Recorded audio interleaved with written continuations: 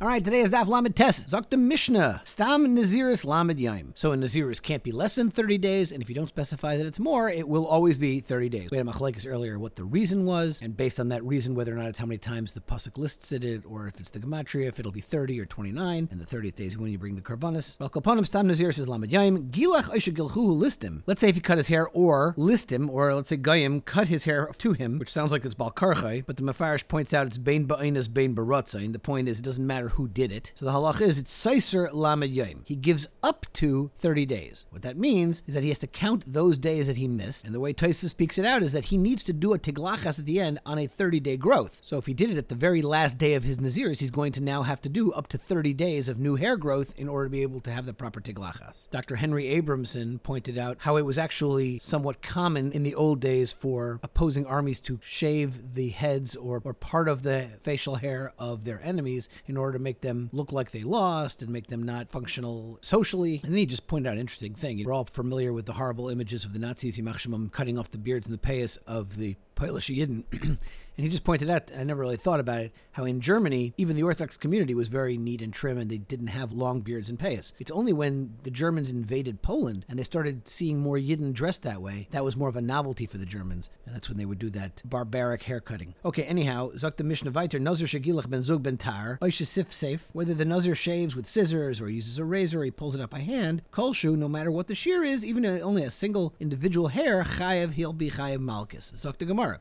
Iboilu. Gemara has a fascinating shiloh, which seems like just a simple physical question. Haimazia milasachas ravi or milael. How does hair grow? Does it grow from the top, meaning new hair grows out of the top of that hair and extends out? Or does it grow out of the base, closer to, let's say, the scalp, so the top of the hair never changes, it's the bottom of the hair that grows up? It's a strange question. So l'maynaf kamina, what difference does that make? So for the Gemara, l'nazir shegilchuhu listim. It matters in the case that we just mentioned in the Mishnah, the case of others cutting his hair. But the hair is long enough that you could still bend it over onto itself, which would be the minimum shear of hair that you could cut afterwards. Okay, so if you say it grows from the bottom up, so Nazir is Hoshakle. So that means that hair, which has been growing for the 30-day growth for the Teglachas, has now been cut off and removed. But if you're saying that it only grows from the top, so Maida Akdish Hakoyim, that important part of what he was makdish as his Naziris is still there, because only the new stuff grew, which he cut off, but the original Kabbalah's Naziris didn't change, and it's still there. So now the Gemara is going to bring a series of rayas. Most of them are all practical, physical svaras. Tashma miha in v'chaya. Let's learn from lice. All of us can remember the days when we were in school and they were checking for lice, or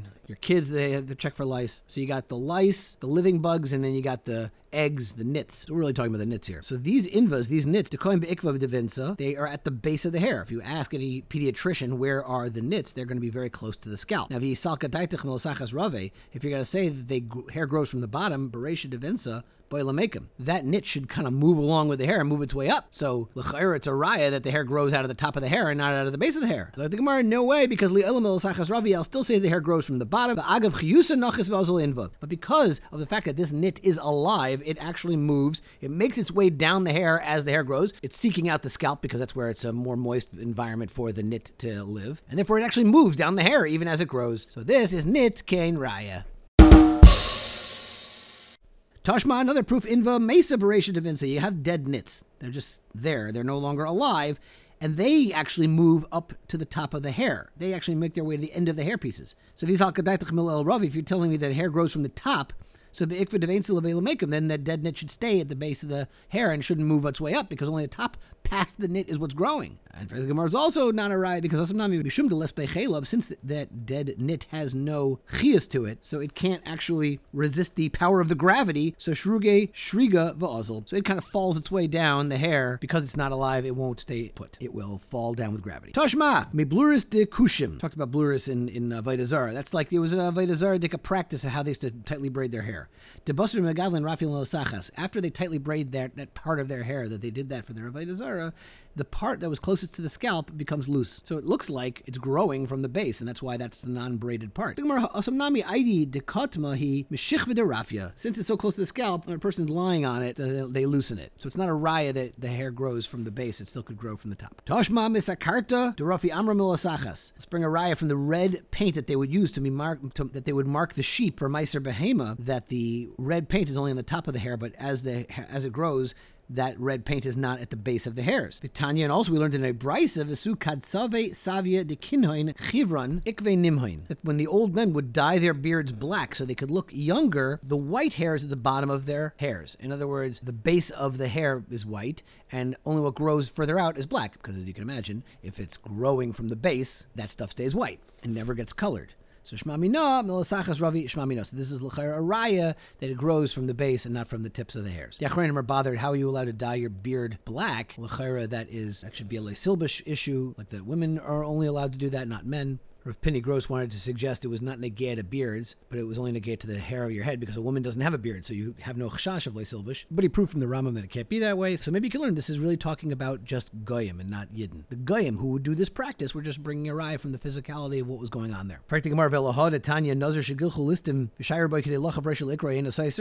a raya from a brisa that references the same case of our Mishnah, that a nazir shegilchu listim, and there's still enough that you could bend the hair. It's not going to be a problem, because that hair, l'chayra, was the hair that was always your Nazir's hair. So but if you're telling me that the physical nature is that it grows from the base, then lister, then you should have a steer in the Nazir's, because now that hair is gone. For the Gemara, no, we're talking about a case where he finished his 30 days of Nazir's, and really he's just waiting to bring his karbanas. It's achar malois, and he just didn't do these last mitzvahs. Umani, and the Tana is going to be Rabbi Eliezer. He'd Amar call achar malois Zayin Seiser, that after the completion of the 30 days of Nazir, and then your Seiser, you only have to make up 7 days. According to Rabbi Eliezer, that you don't have to do a steer in more than 7 days. That's what this brisa meant. In my time at Rabbi Eliezer, what's the pshat in Rabbi Eliezer that you don't have to do more than a 7-day stira if you shave after the 30 days are up? Yolov tiglachas tahara and tiglachas tumah, right? We have 2 different types of tiglachas, whether or not the kain became tameh or not. Ma tiglachas tumah shiva. If a person becomes tameh mace while he's a nazir, he has to do a 7-day nazir's period to make up for it. So av tiglachas tahara shiva. You make a limud that also, even when there's a tiglachas tahara after the completion of a full nazir's,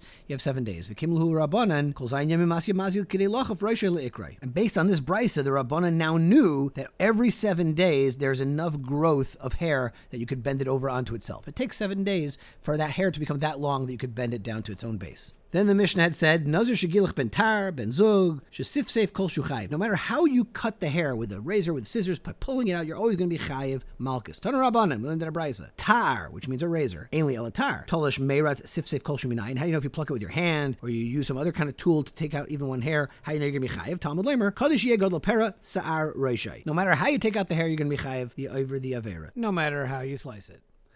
Divrei Rabbi Shia, but Rav Yonasan Omer, tar ainli elatar, dafka tar. Meirat tolish sifsif kolshu is potter. You're not going to be chayiv the iser unless you do it with a tar. I've hoksiv kodesh yihia, which l'chayr is mashma any kind of way that you're going to remove the hair. It's a generality. So the Gemara lememer dim gilach lebetar koim aleh be'esev oleisaseh. In a chanami, according to Rav Yonasan, this pasuk is coming to say if you do it with a tar, you're going to have both an essay and a leisaseh. So you're only being mevatel the essay if you do it with the tar. All right, so over Shabbos, when you're going to do daf mem, try to get to mem aleph amud aleph, 5 lines from the top of the amud. Rav Elazar, my time yolef me roishai. That we'll start there on for Sunday's daf. Have a good Shabbos.